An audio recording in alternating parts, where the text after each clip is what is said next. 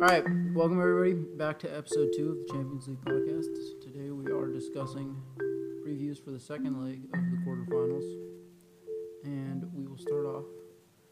Oh, Liam's here as well again, What's up, y'all?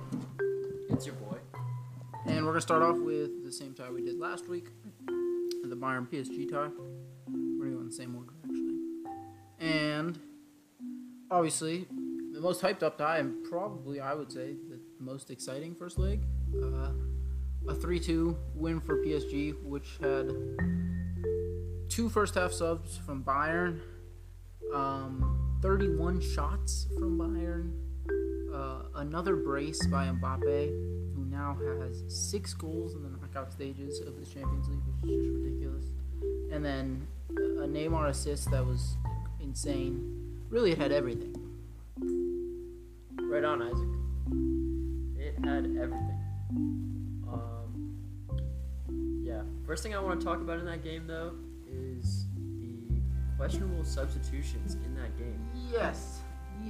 So, the substitutions that were made before halftime by Bayern. Goretzka.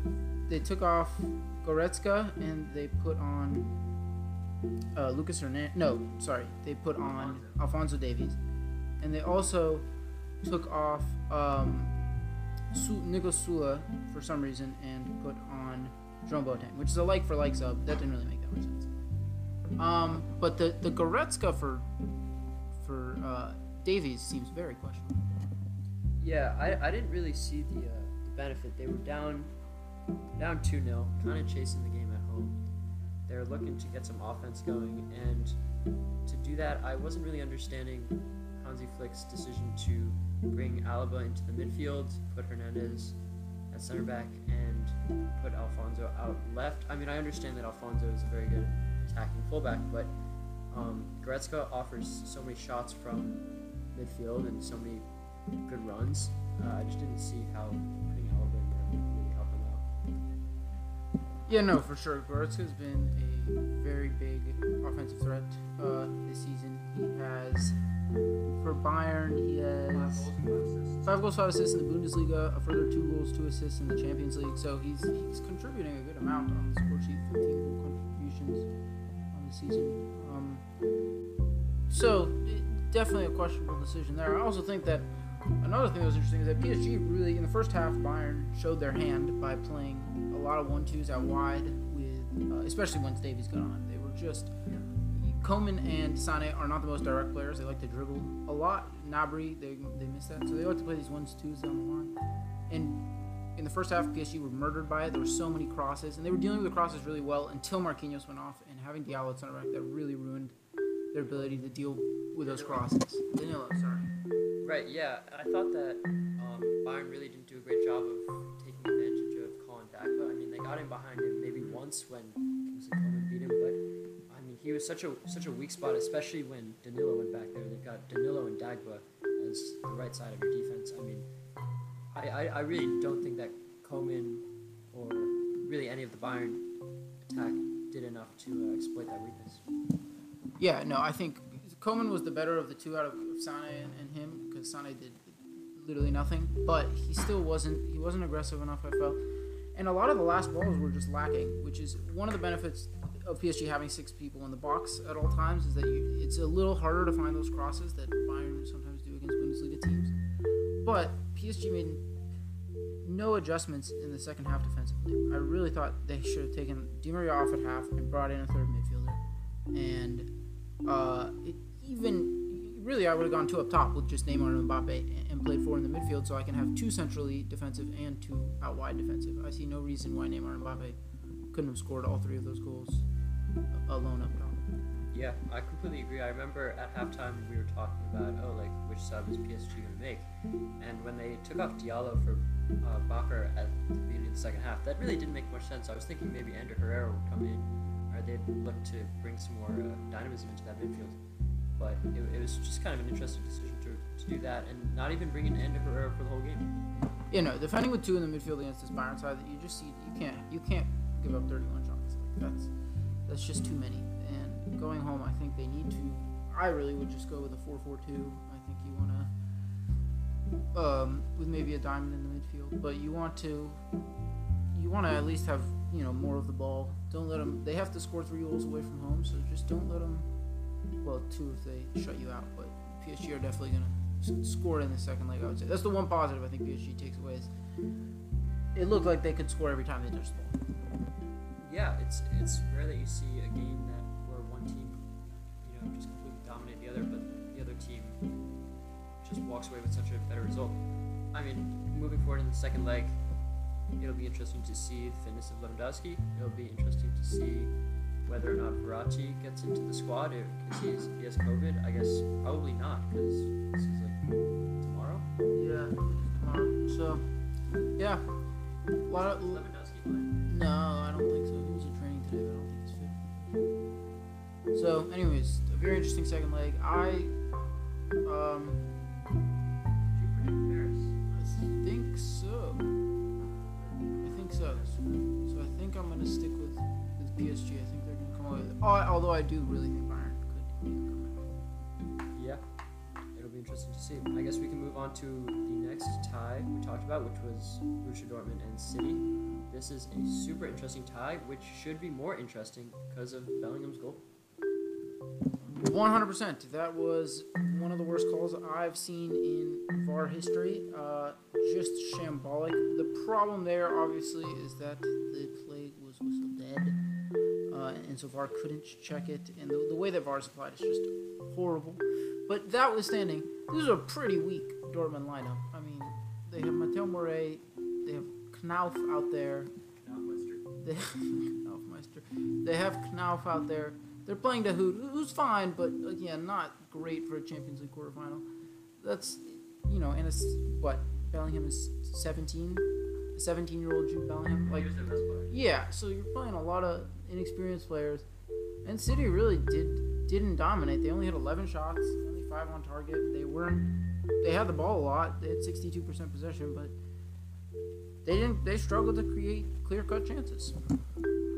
Yeah, and not only did they struggle to create clear-cut chances in this game, but then this weekend they played Leeds, and they created a shit ton of clear-cut chances, but they couldn't finish them. So it'll be super interesting to see what sort of front four Guardiola will look for with that 4-2-3-1, where if Bernardo will play up top like he did against Dortmund, or what they'll go with.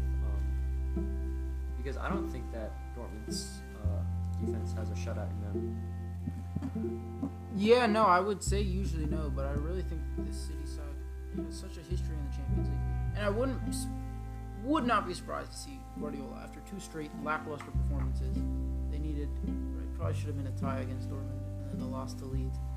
Wouldn't be surprised to see him change formations, do something crazy that's just so uncalled for, and have the team perform much poorer because of it.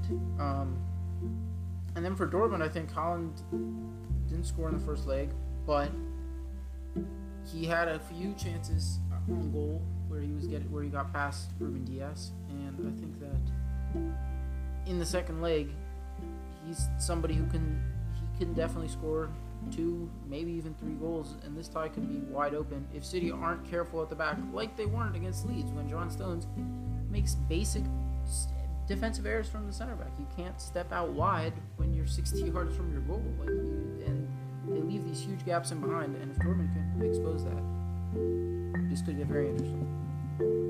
Yeah, I completely agree. This tie really just after this first leg has all of the ingredients for a City upset. It just has all of them. The fact that Borussia Dortmund got that away goal, if Borussia Dortmund scored the first goal, I could totally see Manchester City losing their cool like they do in the Champions League every year, doing some dumb shit and then ending up 2-0 down. I could totally. It just seems like such a City thing. So I don't know. Yeah, no. To win the Champions League, they need to get over the mentality hump, which they have not done so far. And this definitely could be a game that is tested again. And if they go through, it might be a sign of things to come.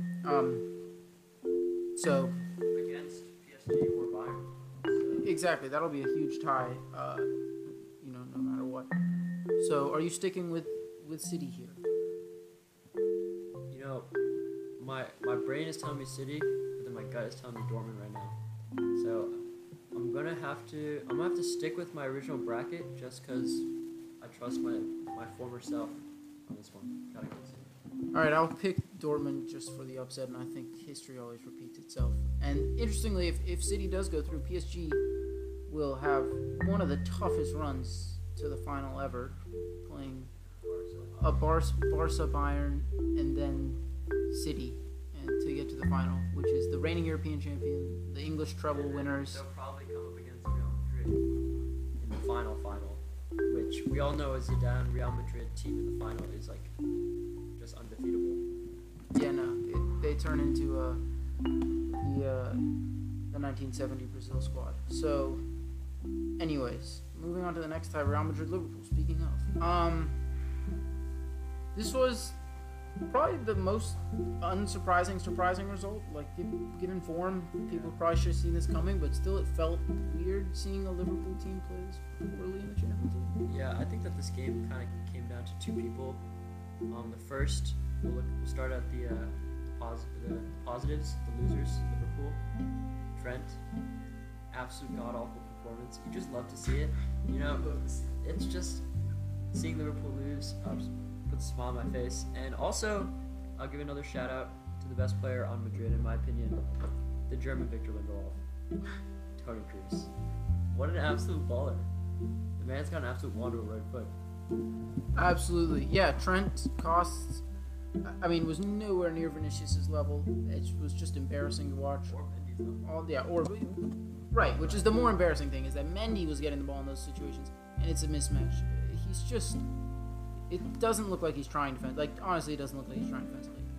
But, man, Madrid just kind of did not, they sit there defensively, they're so strong. They showed it again in El Clasico, like, when they sit back, they have the players and the pace to press and maintain shape, and, you know, Benzema's willing to get back there sometimes, and they're just so fast. They cover so much ground. They're, I mean, kind of what Liverpool looked like, you know, last year.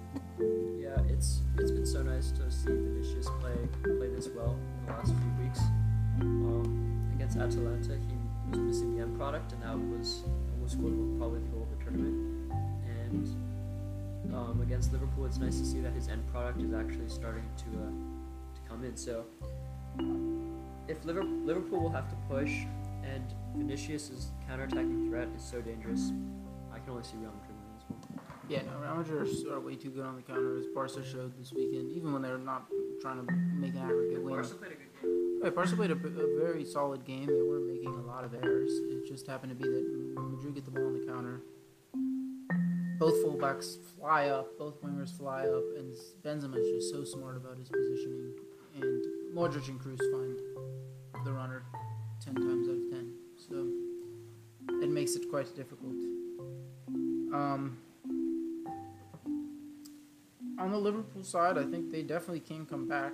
They just need, I think Jota was pretty non-existent in the first leg, and it'll be interesting to see if him or Firmino plays in the second leg, but either one of them needs to get more involved, because essentially they just didn't have enough touches in and around the danger area.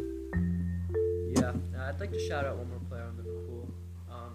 Most expected thoughts in the first leg.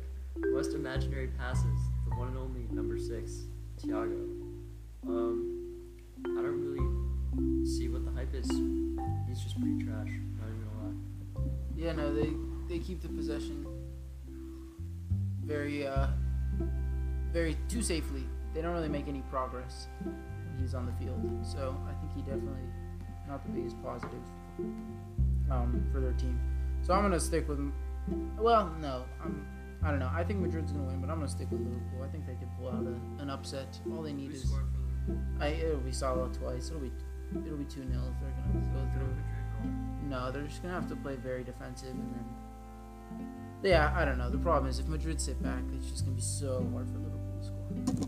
Yep, I can see this game ending 1-1. To be honest, I think Liverpool will score first, Madrid will score second. It'll be like an Asensio 60 to 80th minute goal, and they'll just be like, "Alright, that was that. Classic Madrid. Just get the job done, and move on to play Chelsea or Porto, which is the next tie." Yes, and speak of dead quarterfinal ties, this is such a depressing tie. Chelsea play some of the worst football in Europe, as do Porto, which is why this tie is really boring. Chelsea, for the first time yesterday, or no, 2 days ago, scored 3 goals in a game under Tuchel. So good for them. They got to 3 in his 14th or 15th game, which is maybe it's later 16th game, which is pretty terrible. Yeah. I'm gonna shout out Mason Mount right now.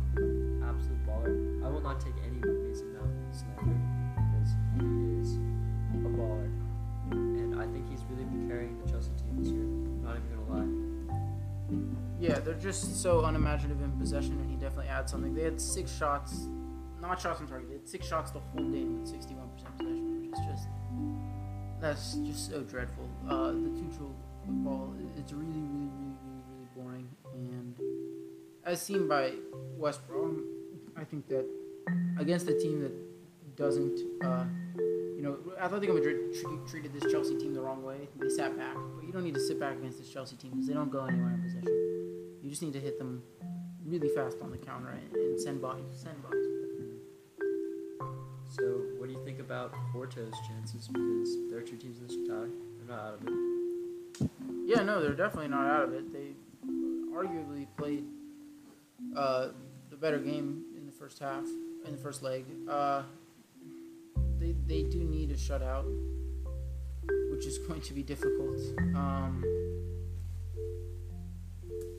They can't sit back. You just can't do that. They're not going to. If you sit back against this Chelsea team, they're just going to keep the ball over and over again, and they'll just end up running out the clock. So I think Porto needs to send bodies forward. Right. Yeah. I don't really see Porto making it through to the semis. But Jesus Corona, he was unlucky for the second goal. It was his mistake, but he's an absolute baller. Rip Porto though. It's gonna be Chelsea versus Madrid. That'll be a fun semi-final to watch. Yeah, I don't think Chelsea will be able to compete with this Madrid team at all. This is a very good Chelsea team whatsoever. They're 5th in the Premier League, and the teams that are above them are not exactly stellar. You have a Europa League Man United, a team that got knocked out by Slavia Prague and Leicester City, and then you have West Ham, whose best player is Jesse Lingard. So being behind all those teams is not the greatest sign. Yeah, they've changed a lot since Tuchel came in. Yeah, they've been playing smarter, and also there's just been a lot of similarities between this season and the season that they won it when Ancelotti was sacked for Di Natale, whatever the fuck his name is, Di Matteo, and he just pulled up and won the Champions League. Yeah, no, anything can happen, but I think that Chelsea team had much more talent. As you said, this Chelsea team, the best player is Mason Mount, who is a fine player, but he's nowhere near world class or anything. So, you don't have many people who can score a goal when you really need it. Like Chelsea did with Drogba and Lampard and players who are world class players. There's no world class players in this Chelsea team, which is going to make it difficult if they do get through to face Real Madrid. But either way, if it's Porto or Chelsea, I can only see Madrid going to the final on the side of the bracket, which they will then win because they do not lose matches. Yeah, I think Madrid really are sitting pretty right now. If I were to bet on this, and I'm not a betting man, I don't condone. Isaac is a betting man, but yeah, and if Madrid pull off the Champions League and La Liga, and that would just be pain for Barcelona fans. Do you have anything to say about that? Yeah, it'd be really sad. I wouldn't mind them winning the Champions League, but winning La Liga would be really sad. I want PSG to win. I want PSG to win. No, I can't have Chelsea or Porto win. It's like that's just bad for soccer. And I hate City. Fuck City. It's just they're cheating. And fuck Bayern. I hate Bayern. So Dortmund would be sick. Dortmund or PSG. That would either of those. Yeah, either of those. Yeah, I think PSG. I mean, PSG should outclass Dortmund, but we'll see what happens tomorrow with Man City. We'll see what happens tomorrow with Man City. All right. Well, the games start tomorrow. Today, by the time I post this, and we will be back next weekend or Monday or whenever. When are the next Champions League games?